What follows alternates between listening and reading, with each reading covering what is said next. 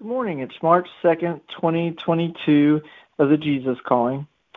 I am the resurrection and the life. All lasting life emanates from me. People search for life in many wrong ways, chasing after fleeting pleasures, accumulating possessions and wealth, trying to deny the inevitable effects of aging. Meanwhile, I freely offer abundant life to everyone who turns towards me. As you come to me and take my yoke upon you, I fill you with my very life.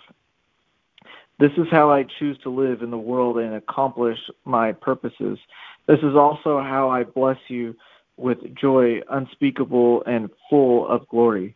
The joy is mine and the glory is mine, but I bestow them on you as you live in my presence, inviting me to live fully in you. John 11:25. Jesus said to her, I am the resurrection and the life. He who believes in me will live even though he dies. Matthew 11:28-29.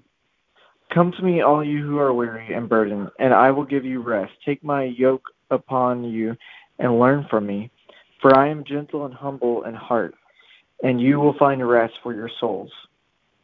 1 Peter 1:8-9. And this is King James Version.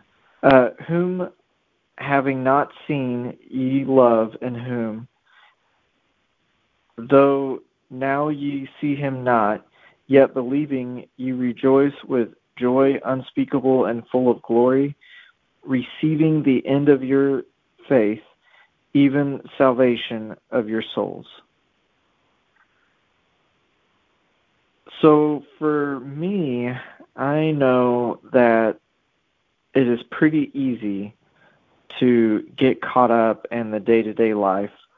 And even, I know I'm young in the sense that I'm 35 now. I'm officially old enough to run for president. That's still pretty young, though, when you think of like 70 or 80 or 120.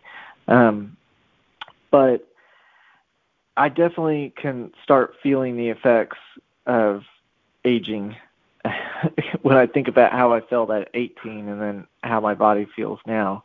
And I'm sure as I grow older, it will continue to go that way. I was always told growing old is not for the weak.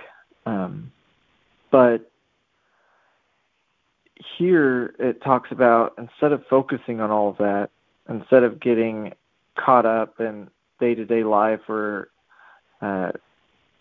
trying not to age, trying to find a way where we feel like we're going to live forever,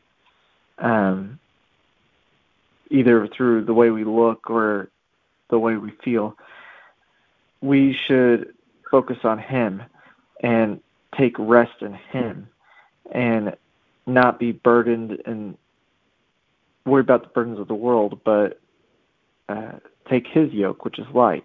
And secondly, his scripture says that if we seek first his kingdom, all these other things be added onto us. So right there, that's also saying that it's an easy burden. It's light, because if we seek his kingdom, all of our burdens will be taken care of, essentially. I guess that's at least how I look at it. Others might look at it differently. Anyways, I don't really have much to add for that, but I'll go ahead and go into prayer. Father, thank you for today. Thank you for taking the cross and giving us the opportunity so that we could take your yoke and you take ours. You take our burdens, you take our worries, you take all of our issues, and you give us this gift of abundant life, unspeakable glory,